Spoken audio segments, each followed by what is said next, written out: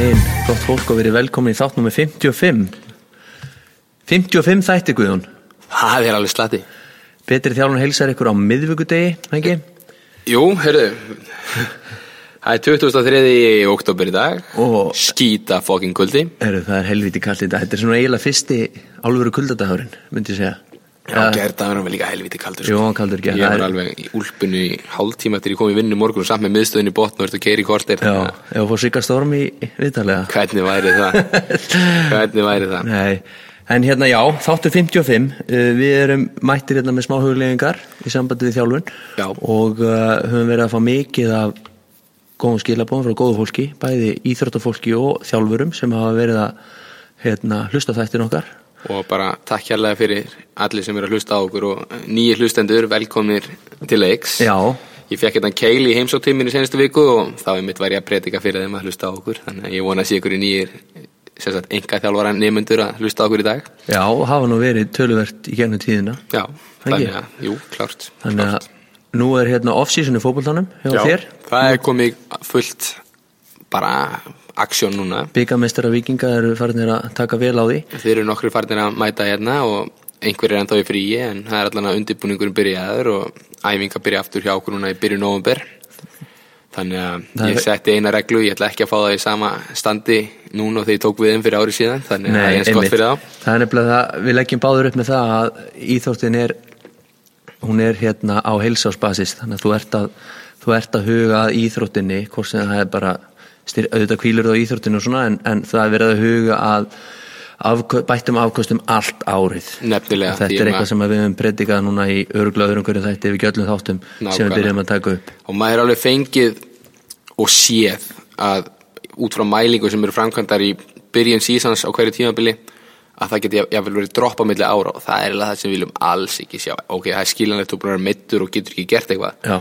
En þú ert bara healthy íþróttamaður og kemur í alveg talaði verra standi til leiks aftur heldur en árinu undan þegar þú komst til leiks þá þarf eitthvað að tjekka sjálfa þig sko. Já, þetta eitthvað sem að manni finnst eins og maður þurfi ekki að vera að pæla í hjá íþróttafólki sem að stunda sína íþrótt á hæsta keppnisstigi sem Víkingur á hæsta keppnisstigi á Íslandi í fótbolta og haukarnir í körfunni á mér eru á hæsta keppnisstigi.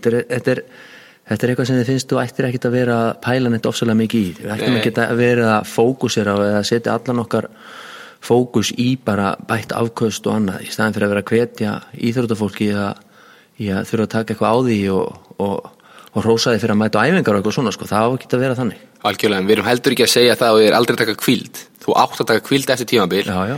En það klárt mál og þarf líka að viðhalda því sem var í gangi í lok síðasta tímabils og það mjög algengt til dæmis, ég veit bara í boltagreinunum heima að þegar sko það aldrei mælt yfir sísoni eða mjög sjaldan sem liðið mæli yfir sísoni ekki jú komið GPS, það getur fylgst með ákveðnu droppi en það oft bara þannig að öllum styrk og öllu bara klift á þegar tímabili byrjar og það talað sko eftir 2 vikur droppið við power output 10%, getur ímyndaði frá mæ til september hvernig outputið búið að droppa. Já, ef það ekkert gert í málunum. Nákvæmlega, sumir tala að spila sér í form en þá kan ég spila sér í form í nokkru leikjum og svo byrja droppið bara skömmu seinna þannig að þetta er svo mikið af að stýra álægi rétt og stjórna þeim breytum sem möguleiki að stýra í styrktaþjálfun og bara almennir fitness þjálfun yfir höfuð. Einmitt.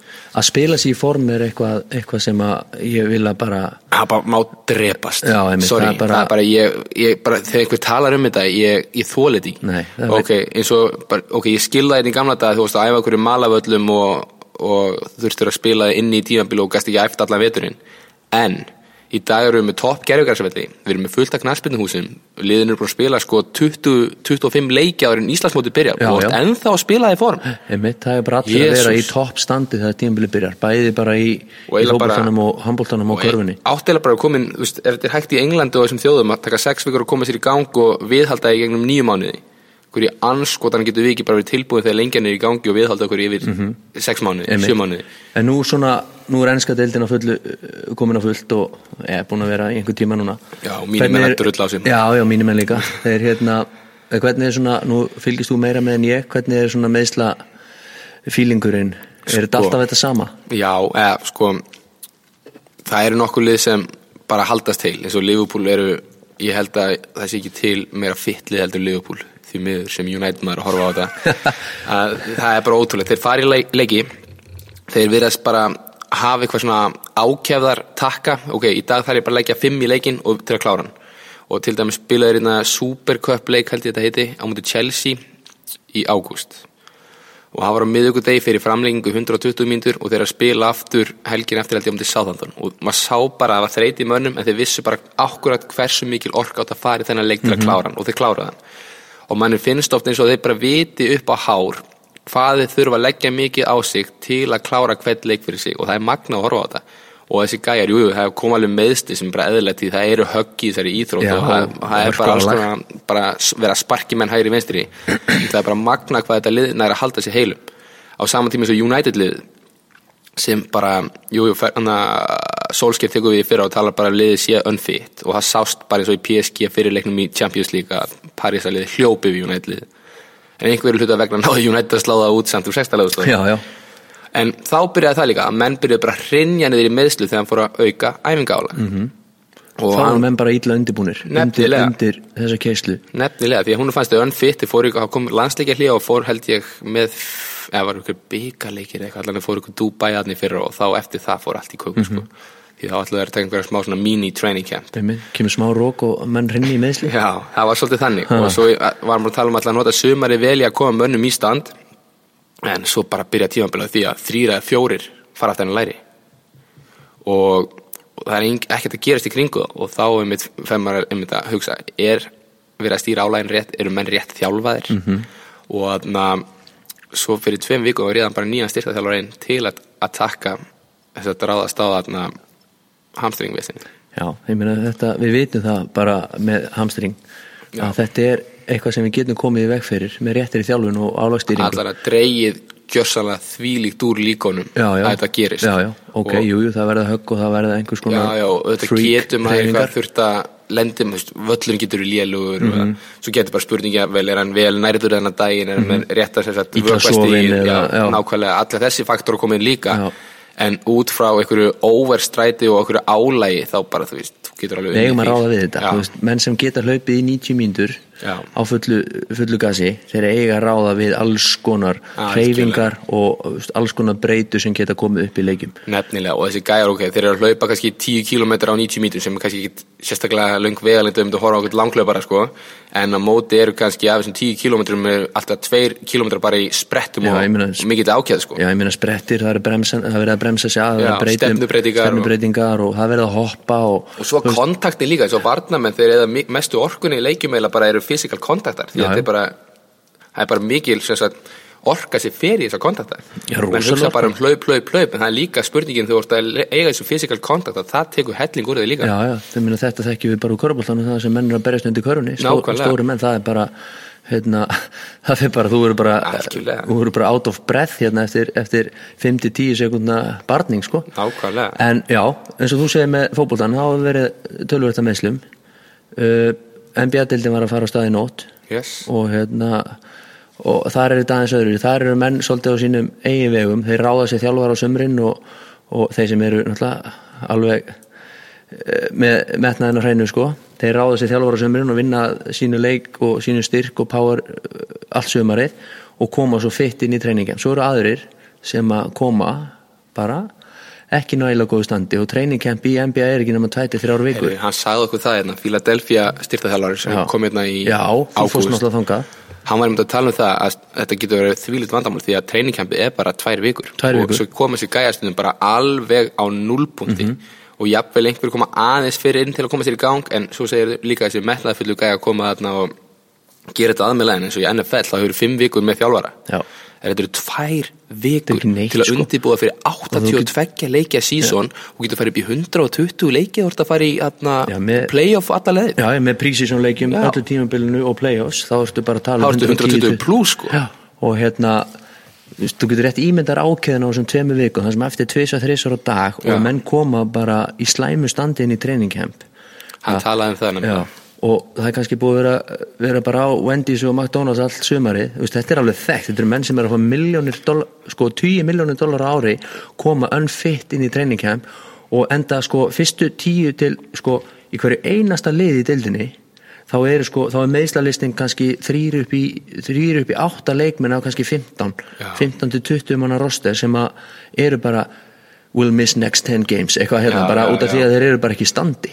Svo eitt gæi sem reynda að klára alla leiki og bara geðugur, það James Harden sem ég var hlustaði morgun á podcast og var að tala hvernig gerir hann það? Hann bara með svona dead body pappa líka maður og samt með hann alltaf að performa hann er þessi típa sko, en svo bara spurningi líka ok, þú getur þetta x lengi, segðu Wayne Rooney hann gæti þetta x lengi, svo bara hann út þannig að, en horfðu saman tíma Ronaldo og Jagamall Rooney sérðu hver er í dag, annar er eitthvað að brenna út í MLS og meðan hinn er bara á toppnum á Juventus en það bestur. Þetta er alltaf bara munur en að menn, þú veist, hann er þekkt með Rooney skyndibitinn og áfengi og þetta sko, þú veist, menn bara hann er 34 ára ekki? Hann fættur 85, 34 ára og hann er bara ekki í, sko líkaminn hans tólir þetta ekki lengur. Ronaldo er ennþá 5-7% fita, hugsar sig, hann hugsar recovery, svefn, mataræði, hann hugsar allan pakkan. Hann er bara eins og 24 ára sko. Já.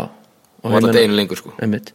Þannig að þetta einum eldri fyrir ég meina svona menn eiga bara nóg eftir og þeir bara geta hætt á sínum eigin forsendum ekki einhverju svakalegu hruni í líkamlegri getu nefnilega og þú veist, Juventus bara topp 4 klúbur í heiminum sko. Já, þú sér það og þarna getur við líka úr því við erum að flakka svona milli körfubolta og fótbolta, þarna getur við talað LeBron James líka algjörlega það sem með mann sem er fæddur 84 hann er 30, hann er 1 ár yngri en við og þú veist, það er bara maður sem hann er spilað, hann er að byrja 17. ári sitt í NBA-deildinni, búin að spila 110-20 leiki á ári nánast öll ári fyrir utan þessi fyrstu kannski 3-4 þegar hann komst ekki í playoffs og hann er 115 kíló og er sko að spila 40 mínútur hvernig leik já, 35-40 mínútur og hann er bara sko, þetta er bara fárálegt og þetta er einhvern svona maður við mátt sagt að þetta er maður sem þarf að krefja þegar hann gefur böndina sko, þá þarf nú að fara og skoða hann eitthvað, láta Dr. Andy Galpin vinn okkar kíkja aðeins í vöðafræðina það er eiginlega bara must en svo sérðu, svo er að komin frík núna í NBA-deildina sem heitir Zion Williamson sem ég er búin að hlusta nokkuð podcast í sambandið þann gæja, hann er bara eitthvað mesta physical freak sem ég hef séð, hann er 1,98 hæð, hann er 120 kíló og hann getur borðað hringinn sko, hann hoppar svo hátt og svo hreyfir hann sér svo köttur en nú er hann búin að vera í 2-3 vikna training camp og hann var að spila prísinsonleiki og hann reyfi sér lið hann fór í aðgerð fyrir 2-3 dögum og hann er frá í 6-8 vikur Jesus. Og ég sagði alltaf sko það er alltaf, þegar þú er svona svakalega explosive og þetta er bara, við erum búin að tala um þetta í nokkur þáttum, þegar þú er svona svakalega explosive þá impacti sem fer í gegnum liðamótiðin þegar þú ert að taka, ferð úr fullum spretti kannski 10-15 metra sprett allan völlin, plantar öðrum fætinum niður og ætlar að fara eitthvað að tróða það sem þú stekkur 1 metur upp í lofti þetta er rétt ímyndaðir impact lóti sem fer í gegnum liðamótiðin það er bara, þessi gæi og ég sagði að LeBron, maður sagði alltaf um LeBron en hann einhvern veginn hefur alltaf haldið sér bara í sinni þyngd og aldrei meðsnittar á því þessi gæi, hann er bara svona gæi sem hefði gott að því að slimma sér niður kannski 15 kíló og minka þar með álægið á tímberginu sem byrja, hann reyf lið þó Mást eftir Robert Griffin III það er gæi sem bara var eitthvað mesta frík sem NFL-kompani hefur séð hann hefur alltaf spilað tímabil því hann er búin að slíta 3 á crossband og það er allt bara út frá því hann kann ekki að brems og bara joint position er skelfileg þannig að hann er líka bara fáránlega explosive en kann ekki að sem sagt, hvað segir maður svona hafa hemil á sprenginu sinni sko. Kann ekki að beislana beislana gott orð þú veist, þá vantar bremsunna og þá verða stefnubreytingar svona óskilvirkar og það íti bara undir meðsli þannig að þetta virðist vera svona svipað dæmi sko, því að þetta er 19 ára strákur sem ég var að tala um hann er búin að hann búin að fara í gegnum allt high school og svo 1 ár í college bara á sprengjunni sko. en það maður fyrir að hugsa sko, er ekkert búið undirbúin undir 100 leikja sísón eða 82 leikja sísón held ég sé saman og var með Robert sem við talum það er eins og bara hefur verið planað að sprengja og þú veist, það var ekki planað undir meiraldir en að geta ráði við ákveðin test það var ekki planað að fara að geta ráði við testi sem er að geta spila leikin yfir sísónið og hann talaði það sko, ég hlusta á podcast með Andy Galpin vinn okkar sem er svona muscle scientist hann er í Mark Bell podcastin sem ég var að segja já, ég þarf að kíkja það hann er náttúrulega í öllum svona performance podcastum, hann er algjör snillingur en hann var einmitt að tala þennan ákveðna íþróttamann sem er náttúrulega mjög þungur og mjög explosive og hann talaði að hann hafði aldrei séð svona svakalega sprengju. Nei. Og væri til í að einmitt kíkja aðeins í taka og skoða vöðvaþræðin í honum, hvernig skiptingin væri á milli típu 1 og típu 2 vöðvaþræði hjá honum, og hann sagði einmitt sem var svolítið sláandi, sem var eiginlega kemur inn á bara það sem ég var að segja áðan, að hann hélt að á þessari þyngd, eða í þessari þyngd 120 kíló, tæpi 2 metrar á hæð með þessa svakalega sprengju, þá gæti hann ekki verið að spila nema kannski hann þyrfti alltaf rosalega mikla hvíld á milli, kemur inn í 3-4 mínútur, sprengir upp leikinn, svo þannig bara að fara á bekkinn, því að hann er það explosive, hann er það dominerandi típu 2 að hann hefur ekki úthaldið, og leiðu úthaldið fer, þá aukast náttúrulega líkurnar á einhverju svona meðslum, eins og til dæmis bara liðþói eða þú veist, fatík spila svo svakalega stóran þátt í svona struktúr meðslum, öklasnúningum og eitthvað líka bent bara það, þú veist að hann er eins og segja hvað 120 kíló og þegar þú ert að bremsa og krafturinn sem þú leggur í bremsuna og ert ekki tilbúin með styrkin undir það, og hvað þá þú ert ekki búin með base eins og segir, þú veist svona aerobic capacity, því að bara vöðvaþræðinni bjóð ekki upp að það, þú veist, þetta er ekki smá kraftur sem fyrirbyrja að bremsa svona skrokk, þannig að hann þyrfti, ef hann ætlaði að spila, hann þyrfti bara að létta sig 15 kíló sko. Já, alveg örugglega, 15 kíló og bara og allavega til að byrja með að spila hann bara í svona stuttum lótum í einu, því að ég sé hann ekki fara á þessari sprengju, því að það er eiginlega bara 1 gír á hann sko. Það er bara sprengjan, og ég sé hann ekki fara ekki heilan leikluta á hans að hvíla sko. 12 mínútur leikluta, það er bara ekki séns að geta lifað af, af sjúkrabíl að keyra fram hjá okkur, það er ekki ræst. Já, það er ekki hægt að lifa af bara á sprengjunni þegar orkukerfið býður ekki upp á 12 mínútur sprengju. Akkurat, það er bara, þú tæmir bara ATP-byrðirnar leið. Nákvæmlega. Herðu, ef við að fara aðeins í við erum með nokkrar spurningar frá hlustendum og smá hugleiðingar frá okkur sjálfum líka, og við ætlum að fara í gegnum 4 þætti það fyrsta er hún er eiginlega bara Beinti Guðjóns, uppbygging á off-season í fótbolta, og hvaða áherslur er verið að leggja í þannig off-season. Núna er ég með off-season þjálfun í gangi, sem þetta bara sér hópþjálfun, og þar er fókusinn sérstaklega bremsun á vinna í vöðvastyrknum, að æfa eccentrist til að byrja með. Við erum svolítið í trifasic pælingu bara. Já. Og sem er þetta er 3 daga fasar, þannig við erum með high force, high velocity og svo bara volume dag. Og þannig ná að byggja upp ákveðin grunn, til dæmis á voluminu, þá munum við vinna meiri líka aerobic capacity, því að þú vilt nota sérstaklega volume dagana, hypertrophy dagana í meira aerobic vinnu heldur en explosive dagana. Og forstaðarnir, þá erum við að vinna fyrstu vikurnar í centric styrk, og svo fyrir við isometric styrk í kjölfar og endum á concentric powerinu. Það er bara trifasic. Algjörlega, en velocity dagarnir, þá erum við með alls konar sprett útgáfur og vinnum kannski með líka velocity base græna eða tendo uniti, sprengja þannig við skiptum svolítið þannig upp, og við vinnum í öllum þáttum á force velocity kurfunni. Þannig að við getum unni í einstaklingunum og sé hvernig þeir responda.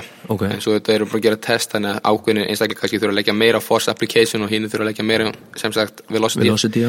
Þannig að við þurfum svolítið bara að vinna í þessum ákveðinu faktorum. Þarna getur einstakling smiðað þjálfunina út frá mælingu, eða út frá hvað unity segir og hvað þú veist, þó þú sett með hóp, að þá getur verið að Guðhjálpir. Já, það er rétt. Já, þú veist, þá getur verið að einstaklingsmiða þó þú sett með hóp, sko. Algjörlega. Og hópað er náttúrulega litli líka. Og það er kostu líka að vera með bæði hraðamæla og stökkmóttur, og þetta tendo-unitið er að það er ekki guesswork lengur.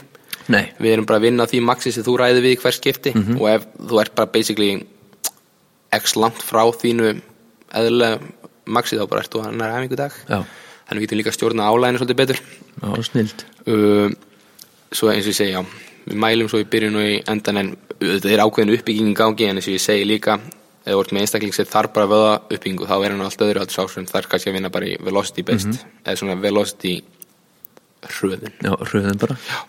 Og svo er alls konar bara svona small-sided games og eitthvað sem býða þeirra svona fótavinnu dæmi, því að við notum ekki agility latir hérna, sko. Við sögðum það nú fyrir þáttina, við höfum kannski átt að kveikja upptöku fyrir, því að við vorum einmitt mættir í svaka umræður hérna í sambandi við agility, og við höfum verið að nota svona báðir leiki sem svona small-sided games svona gerir þetta leik líkara já, það sem þarf meira að vinna kannski í einhverju viðbræði og einhverjum stefnubreitingum og einhverju snerpu og það alltaf að vera að bregðast við einhverju við höfum sagt það bara í agility þættinum okkar held ég að við erum ekki rosalega hrifnir að fyrirfram ákveðnum hlaupaleðum nema verið sé að vinna í sem sagt, change of direction speed eða hraðanum í að breyta hreinlega stefnu. Já, og það er það til dæmis eitthvað sem sóknarmaður gerir frekar sem svona fyrirfram ákveðið hausnum á honum á meðan varnarmaður þarf alltaf að bregðast við aðstæðum og reaktiv kemur út frá því sko. Þannig að þið vilja ég frekar æfa fyrirfram sem sagt ákveðinu hlaupin í íþróttinni en þið vilja æfa kannski hitt svona meira líka auðvitað á æfingum en líka kannski hluta upp þannig að já, þetta flott, ég mæli með því fyrir knattspyrnufólk að sækja sér þessa þjálfun eða vill einhverja pælingu á bak við sína uppbyggingu því þetta er, ég veit ekki marga sem að nálgast þetta svona og maður sá það nú bara líka á standinu á Víkingunum þegar leið á tímabili í sumar að það er löng vinna að baki og verður ennþá betri næst þegar þú færð sem sagt lengri tíma til undirbúða. Nákvæmlega, og koma í betra stand inn í það og líka alveg mjög gaman og svolítið sturlu staðrendi það oft eins og við sögum að vill poweri droppa hjá fólki að íþróttamönnum þegar það gerir ekki neitt í 2 vikur. Við vorum ekki alltaf í lyftingasalnum, jú, einhverjum mættu en allir bættu sér uppstækka á miðju sísónu því það að við vorum að vinna rétt með taugakerfið á æfingum, alls konar styrtaræfingar á æfingum og allt þannig. Þú þarft ekki að fara inn í gimmið sjálft alltaf til að gera styrki, þú getur gert út af velli hitt og þetta. Það snýst bara að móta og sem sagt hnoða leirin í kringum taugakerfið. Já, geggjað sko, akkurat. Herðu, næsti þáttur, þetta er nú ætlum að taka fram, við erum hvorki læknar né sjúkraþjálfarar en við höfum myndað okkur eigin skoðun í gegnum tíðina á til dæmis kælingum. Já, og maður er alltaf að spyrja hvernig á kæl og allt það. Já. Og byrjað þú bara. Já, en ok, það er nú tala ég út frá sem sagt algengustu meiðsli í körfubolta eru ökklameðsli. Þau geta verið náttúrulega misslæm og svoleiðis en það er alltaf fyrsta sem allir hugsa hvað er það? Það er að ná sér í kælipoka, það ekki? Jú, alltaf. Það er bara alltaf fyrsta sem hugsaður að ná sér í kælipoka. Rannsóknir hafa sýnt fram á það að kælingar eru endilega ekki það besta fyrir ökklameðsli til dæmis, þar sem að bólgan kemur fljótt fram á hana. Ég hugsa alltaf kælingu sem verkjastillandi, hún deyfir. Já, hún getur gert það, já. Og en sem svona til þess að draga úr bólgum og annað. Þá fer maður nú alltaf fyrst í hvað ég þrýstingin og líka er að koma í veg fyrir að bólgan sé að ná að fara út og fá hreyfingu á liðin. Einmitt, og ef hún er ekki það slæm sem sagt tóknun er ekki það slæm og getur stíðið fótinn, þá er alltaf mælt með því frekar að reyna að halda hreyfingu, setja smá þunga í fótinn, halda blóðflæðinu gangandi, setja þrýstingin á svo og reyna að hafa fótinn í einhver ákveðin hæð. Nú erum við bara að tala ökklameðsli til dæmis. Já. En það virðist vera bara alltaf það fyrsta sem gert er að kæla og svo líka þegar liðið er á sem sagt einhverjum dögum eftir meiðslin þá er alltaf að vera að kæla 2-3 á dag. Þetta er, þú veist, ákveðin pæling. Ég hef lesið nokkrar rannsóknir og ég veit að Kelly Starrett hann mæli gegn því að kæla þegar við verðum við svona tóknunum. Já, því að það hægir á bata-prósessinum og hann vil freka bara þrýsting og hreyfa og hann er sjúkraþjálfari og það sem ég fyllt frá honum hefur allt oft virkað og svo bent hann einmitt rannsóknir í kringum þetta og maður hefur alveg lesið þetta og maður mælir alveg klálega alltaf með þrýstingum sko. En eins og við segjum, við erum ekki læknar, við erum ekki sjúkraþjálfarar, við erum ekki að segja ykkur ekki að hlusta það sem þeir segja. Því alltaf fylgja þeirra fyrirmælum en þetta er okkar nálgun. Já, þetta er okkar nálgun og það væri gaman ef það er einhverjir sjúkraþjálfarar að hlusta að endilega sendi okkur eitthvað sem rengi það sem við erum að segja. Algjörlega. Því að við erum alveg tilbúin að breyta okkar skoðun nálgun á þessu, en þetta er eitthvað sem að ég hef allavega nú snúið á mér hægri öklan töluvert oft í körfubolta og ég hef aldrei fundið kælingu gera eitthvað meira fyrir mig nema þá kannski að verkjastilla strax eftir að öklin er sem sagt snúin. Þannig að já, ég veit ekki alveg, þetta er svona grátt svæði. Já, og svo er þetta oft þannig að við vinnum í ákveðnum bara rútínum af því bara því þetta hefur alltaf verið gert svona. Já. Og gamla góða RICE aðferðin sem er rest, ice, compress og elevation. Já, þannig að þú veist upp að vissu marki, þú vilt kannski fá ákveðna hækkun og vilt fá compression en ég held að ice sé ekki alveg máli og rest líka auðvitað hvíla fótinn en þú vilt samt reyna að fá hreyfingu á hann. Ég meina blóðflæði hjálpa til við bólguna. Það er það sem skiptir máli sko, að fá blóðflæðið í bólguna. Já. En já, þannig að endilega ef þið hafið eitthvað sem andmæli þessu þá endilega sendið okkur línu. Algjörlega. Greiningar. Ég hef fengið spurningar töluvert oft greiningar fyrir íþrótt og hvernig greiningar og hvar á að byrja?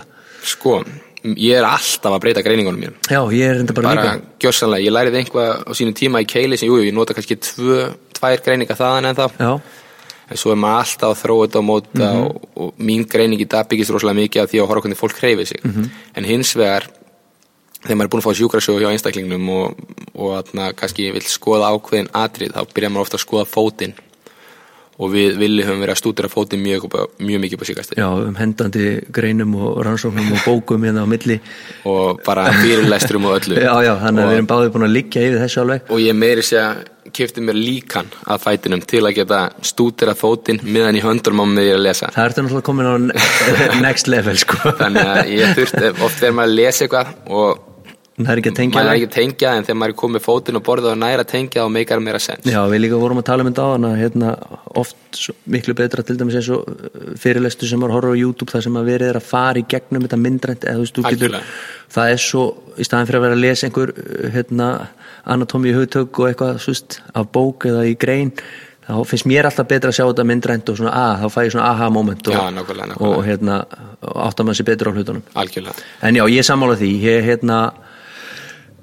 byrja á fætinum og sjá hvernig maður hreyfir sig upp út frá honum og sjá hvernig fóturinn liggur og hvort maður sé að fá nægilega góða spynnu úr stóru tánni og nú maður þarf að skoða hreyfigetuna í stóru tánni, maður þarf að skoða hælbeinni hvort að það fá ekki eðla hreyfingu og maður þarf að skoða fótbogan, svo skoða maður út frá hælbeinni hvernig hásinu liggur og þarna ertu komið með rosalega góða mælingu fyrir það sem koma skar. Því þetta er eina sem snerti jörðina þegar þú hreyfir þig er fóturinn og ef þú ert að stíga vittlust í fótinn þá skal ég lofa því að þú er búin að rústa restina hreyfingunni því að hnén eru hættu og mjaðmyndar eru stífar ekki út af því að þú situr það situr mikið á stífnaðir en oft er það líka út af því að fóturinn er búin að búa til svo lélegt hreyfimynstur að þú ert alltaf að hreyfa á ranga máta og þess vegna stífnar upp. Einmitt, og eitt af því sem að fólk vil gera það er að fyrsta lausnin er alltaf að finna sig einhver innlegg til þess að bæta stöðun á fætinum. Það er ekki endilega rétta lausnin. Þú þarft að brjóta upp þetta slæma hreyfimynstur sem á sér stað og reyna bara í rauninni endur forrita þig í að ná upp réttur hreyfimynstur þar sem þú ert að fá innan þessa þrífótar stöð á fætinum sem sagt þessi þrýstipunktar, hælbeini, það er tábergi undir stóru og litlu tá. Það er myndar sem sagt smá svona þrífót. Og til að mynda ef þú ætlar að vilt sjá hvort að þú þarft innlegg yfir höfuð, þá er gott að mynda hana þrífót, stíga í þessa þrýstipunkta, lyfta tánum upp á gólfinu og reyna að ná jafnvægi og þá sér hvort þú veltu hægri eða vinstri og sér hvort þú ert með handóðnita fótstöðu eða ekki. Það er náttúrulega bara frábært greiningatól. Algjörlega. Og rosalega einfalt. Og ef þú lokar augunum og þá getur ekki notað neitt til að glápa og fá störununa til að halda jafnvæginu. Jafnvægi oft mikið í augunum. Já, nefnilega. Og þá ertu búin að slökkva á það skinnfæri.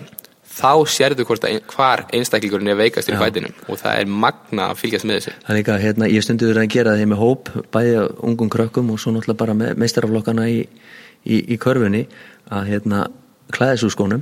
Já, alltaf úr skónum. Alltaf úr skónum. Þetta snýst alltaf að vera annarkvæmt sokkunum, jafnvel helst bara tánum. Helst á tánum ef möguleikinni fyrir hendi. Já, til að örva skinnemana. Já, og það er að taka flugvéla, stendur öðrum fæti, teygir fram eins langt og getur, horfir á gólfið og annar fóturinn fyrir aftur þannig að þú myndar rauninni bara svona þetta er svona single leg deadlift, RDL og flestir bara nokkuð brattir í að halda jafnvæginu þar og enda kannski bara búin að fara í gegnum ýmsa styrktarhefingar og hreyfingar sem að ýta undir þetta munstur og hjálpa þær í því en svo segirðu til dæmis bara lokaðu augunum. Það er ótrúlega fyndið, þá er eins og að voru jarðskjálfti þá bara að ríða allir alveg og ná ekki að halda jafnvægi en auðvitað jafnvægi mikið í augunum en við höfum samt að ná tengingu í jörðina þó sem mikið horfandi á ákveðum punkt. Líkilatrið, þetta er eina stertingin okkar. Já, og eins og þú segir með skinnemanna að vera berfættur eða á sokkunum og þarna hef ég svolítið bara á síðustu mánuðum og svona síðustu kannski 2 árum svolítið breytt minni nálgun þegar kemur að til dæmis upphitun. Já, saman og sama þú og við höfum kannski gert það bara pínlítið í sammenningu. Já, og líka finna er kannski að þú veist, maður lærið alltaf gott að hita upp berfættur og eitthvað hannig og gott að lyfta berfættur og út af því að skótnir ekki hannaði fyrir þetta en maður kannski viss aldrei og hafði aldrei pælt neitt að viti því af hverju þú veist, liggur þetta bakvið jú, maður vissi þetta var eitthvað tenging við jörðina en hvernig þessi tenging er svona kannski það sem hefur helst breyst hjá manni núna seinustu árið allavega og eins og ég sagði við í gær ég með 3 bækur í gangi núna sem ég að stúdera fótinn bara fótinn, já, og eins og ég sagði líka á hann, ég kom þetta líkan þannig að ég bara sé hversu ógeðslega mikilvægt tólið þetta og ég ætla að fara að sína það vídeo hérna þannig að þið fara á Just Fly Performance hérna Instagramið þetta ekki Just Fly Performance, ég held að þannig þetta er podcastið hjá honum Joel Smith og það er hann með mymband að spretthlaupara hlaupáðu, sjáu þegar hann tekur að stað kraftin sem hann leggur í jörðina og fóturinn er svo stöðugur að það er magnað að horfa á þetta ef þú horfir á fótboltamann taka svona spretta stað fóturinn í svona 80% tilvika að fara að kollapsa og nætt aldrei að halda svo þarna getur alltaf 30 upp í 70% orkuleika átt sér stað vilja Carl Dietz og Chris Koffistmenn pældi í þessu þetta er svakalegt og ef að fóturinn er ekki í lagi þá erum við bara sem sagt að við erum bara að missa af ákveðinu orku sem getur gefið okkur bara þvílíkan sprengikraft og viðbragð og það er eitt það er þetta, þessi skinnæmi sem þú tala um á hann, þú veist að æfa berfættur, auðvitað er ekkit alltaf hægt að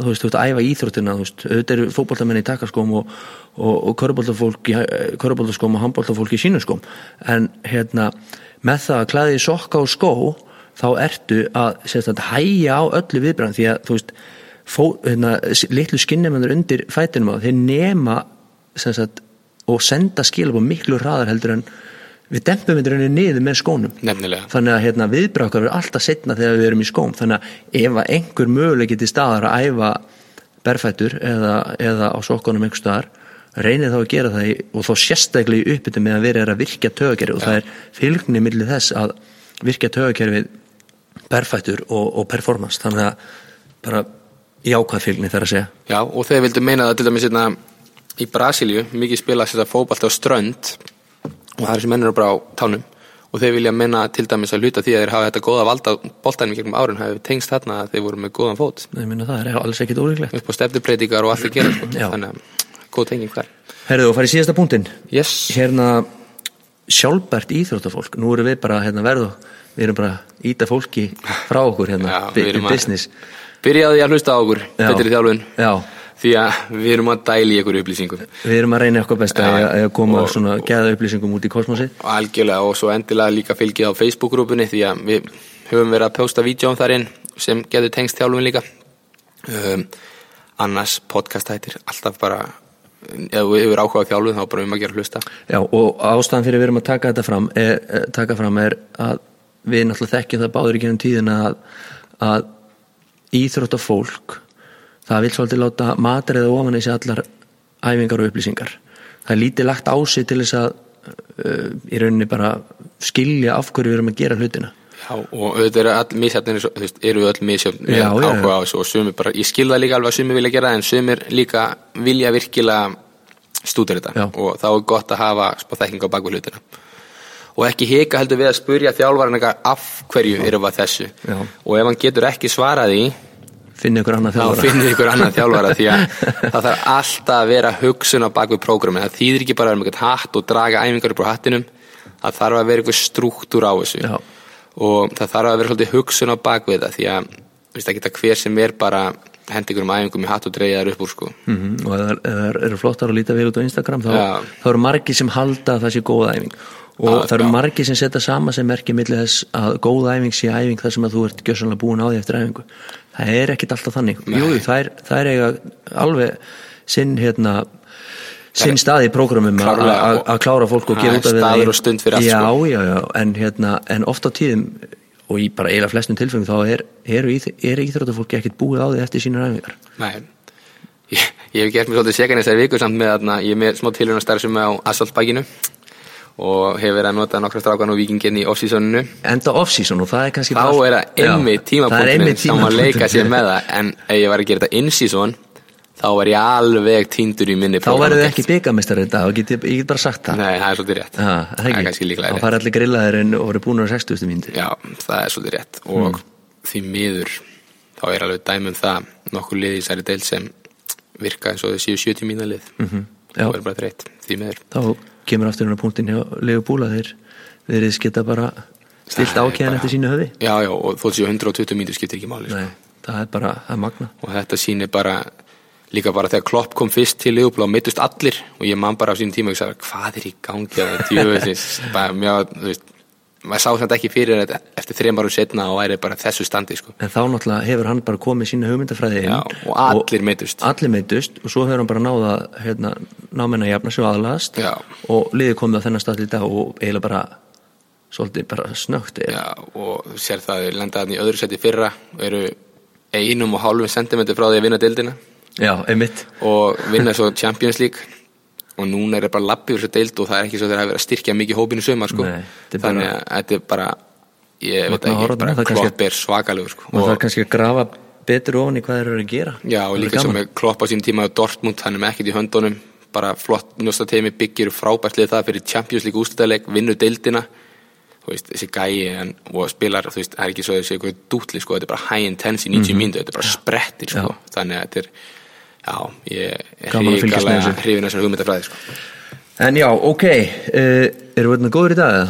Við erum mótið helviti fínir, búin að ná bara góðum 35 mínútum og ef ég hef segja sjálfur frá það, þú veist, bara er helviti skemmtilega aður. Já, ég held það bara, við allavega náðum að spjalla vel og fara inn í nokkra pælingar. Flæði, ég held maður var orðin styrður, jú, ég heyrði í introðan okkar áðan og vorum maður svolítið styrðir en annars eru öllu fínir. Já, herðu, takk fyrir okkur í dag, ef þið hafið einhverja spurningar eða bara hugleiðingar, endilega dúndur á okkur línu, það er, við getum fundið mig á Instagram @vaffssperformance og @toppþjálfun, það er Guðjón. Yes, sir. Og ef þið viljið eitthvað svona þjálfuna tengt efni og þá er að gera að fylgja okkur þar og ekki hika að senda okkur línu, við höfum gaman að því. Það er frábært. Takk hérlega. Takk í dag. Heyrumst. Bye bye.